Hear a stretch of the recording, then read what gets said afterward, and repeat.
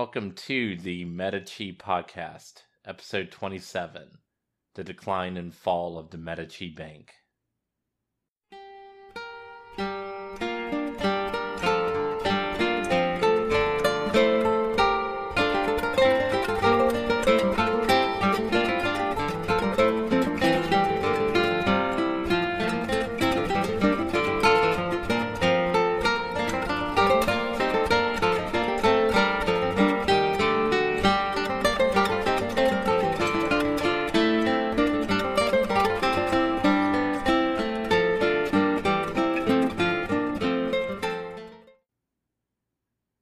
Welcome to our new patron, Cousin Dick.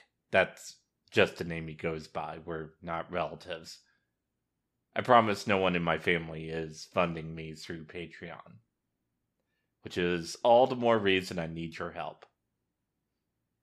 Also, be sure to check out MediciPodcast.com for some tweaking of the Florentine Constitution and the creation of a new government body, the Council of 70. The Medici's hold on power was secure. Well, at least as secure as it could ever be. Good news continued to trickle in, not just for Lorenzo, but for all of Italy. The siege of Otranto struck the Pope and no doubt many Italians with existential terror. But much like how the sudden death of Genghis Khan might have spared Western Europe from the Mongolians centuries ago, Italy caught a break thanks to a powerful man's sudden death. Sultan Mehmed II, the conqueror of Constantinople who saw himself as the true heir of the Roman emperors of old, which may have been why he genuinely wanted to conquer at least part of Italy, died from gout in May of 1481. There was the usual bloody bickering over the succession that happened in Ottoman history, and the man who managed to grab the prize this time and become the new Sultan, Bayezid II, was more interested in driving the Venetians out of Greece than in new conquests. This factor likely saved Italy from at least further Ottoman campaigns. Instead, the Ottomans practically abandoned their Italian foothold, allowing Neapolitan forces to recapture Otranto in September 1481, just a year after the Ottomans first seized it.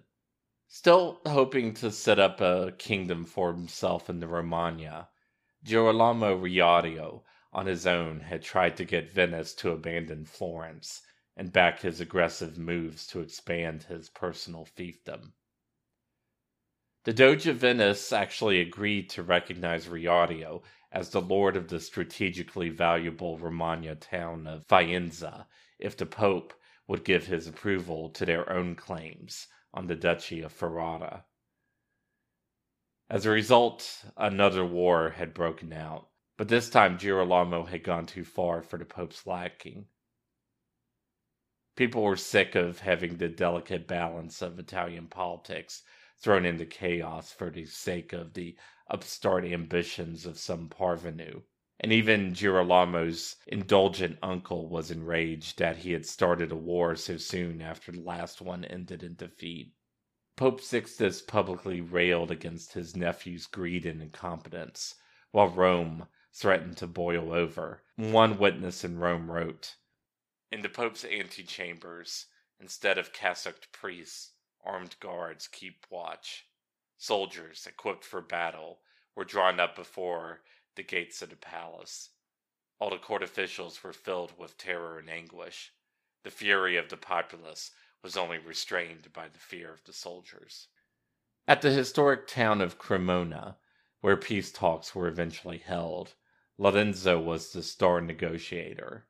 And no doubt Lorenzo felt no small jolt of schadenfreude when the Pope declared he would excommunicate the Venetians for trying to annex Ferrara, and joined Florence, Naples, and Milan against Venice and his own nephew. An exhausted and broken down man by this point, Pope Sixtus died on August 13th, 1484, just as peace talks were again about to conclude. To give an idea of how unpopular the Pope had become, here's an epitaph from an anonymous poet. "Sixtus, at last you're dead, unjust, untrue, you rest now. You who hated peace so much, in eternal peace. Sixtus, at least you're dead, and Romans happy. For when you reigned, so did famine, slaughter, and sin. Sixtus, at least you're dead, eternal engine of discord, even against God himself, now go to dark hell. Ironically, Pope Sixtus's most important contribution to the history of Italy and the Catholic Church wasn't in anything he actually did as Pope, or with the family he worked so hard and sacrificed so many lives to prop up. Instead, his legacy was in a chapel he had built, the Sistine Chapel, which was decorated mainly by artists provided by his own loathed nemesis, Lorenzo de' Medici. His greatest rival had exited the stage, but Lorenzo clearly never felt secure. How could he, having seen firsthand a conspiracy against his father, and then the murder of his brother in an attempt to assassinate himself? Although Lorenzo liked to cultivate an atmosphere of scholarship and inquiry, criticizing his regime became increasingly risky over the course of his lifetime. His own mother's cousin, Alessandro Tornabuoni, was tortured and exiled for writing works attacking the regime. In 1481, 3 men accused of planning to assassinate Lorenzo were hung at the command of the Signora and the Council of 70 without the customary due process. Now, like his grandfather, Lorenzo still played the role of just the first among equals in a free republic. While he might occasionally appear in public on a horse and wearing knightly armor like a feudal noble, he still usually dressed in the clothes of a city patrician, greeted his clients in public, accepted petitions from members of the public, and even held daily audiences in a city square that anyone could attend. However, as often happens with momentous historical change, the ground was shifting under everybody's feet, even if not everyone noticed at the time. As Alison Brown has argued, the definition of libertas, liberty, originally referred to the right of people, men of certain rank and economic station, to participate in the government through political offices. By at least Lorenzo's time, however, the meaning had, consciously or not, been changed to instead mean a city-state's independence from foreign influence. More blunt was the increasing use of inscriptions around the city's government buildings that emphasized patriotism rather than freedom and liberty. Also, the busts in the Palace of the Signora, which were once exclusively the champions of the Republican cause in ancient Rome, now, by Lorenzo and his father's time, included Roman emperors. Just to refer back to our tangent episode on republicanism, we have to remember our modern standards of democracy would have been unthinkably extreme to even the republics of medieval and Renaissance Italy. There is no such thing as freedom of speech, at least not the way we think of it today. Even before the Medici came along, offending the dominant political faction of a city-state could get you exiled, even for life. But Lorenzo had a network of informants and a government stacked with loyalists who proved they would stretch, if not outright break, the rule of law in order to defend Lorenzo. But Lorenzo still had the power of public opinion at his side. He was popular enough that even in his own time he was referred to as Magnifico, an honorific that was often given to beloved leading citizens in the city, but which eventually became strongly connected to Lorenzo alone. The historian Guicciardini was probably summarizing the views of a lot of Florentines when he deemed Lorenzo de' Medici as a, quote, benevolent tyrant. Behind the scenes, however, one of the Medici's main vehicles for achieving and maintaining power was falling apart, namely the Medici Bank. Now, the story usually goes that Lorenzo was too busy with political affairs and patronage, or was too inept with fiscal matters, or both, to properly manage the bank. And it is true that during his lifetime it went into a stark decline. Lorenzo's biographer, Judith Hook, puts it this way: Lorenzo had neither the experience, nor the inclination, nor indeed the time. That's not wrong, but it's not entirely true either. Raymond de Roover, in his book Rise and Fall of the Medici Bank, instead suggested that the Medici Bank was sinking near the end Cosimo de' Medici's life. Part of the problem was circumstances even the best bankers would not have been able to navigate. But also the Medici were caught in an ironic trap. The bank had made them the unofficial leaders of Florence. But being the unofficial leaders of Florence was also slowly killing the bank. For example, when the Portinari brothers, the managers of the bank branch in Milan, were reproached for being too generous with loans, one of the brothers, Pagello, pointed out that it was practically impossible to turn away powerful courtiers at the Duke of Milan's court without jeopardizing Florence's precious alliance with Milan. This was certainly why the Duke of Milan himself felt he was under no obligation to pay off his debts to the Medici. Then there was the problem with the monarchs of England. England's wool trade was essential for Florence's number one industry, cloth production. English kings also had the right to issue export licenses to merchants, so they could, if they so wished, cut Florentine businesses out of their wool trade altogether. This meant that as bankers, the Medici might have to pressure the King of England to pay his debts to them, but as the leaders of Florence, they also had to keep the English wool coming, so their most prosperous businesses wouldn't go bankrupt, and thousands of workers wouldn't lose their jobs. But while it is true the bank had some serious and potentially fatal problems, it was when Lorenzo was at the helm that it truly began to implode.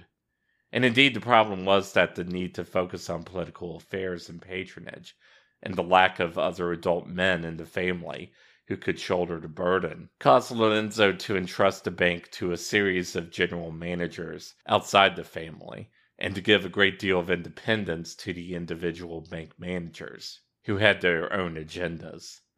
For example, Tommaso Portinari, manager of the bank branch in Bruges, authorized massive loans to the Duke of Burgundy.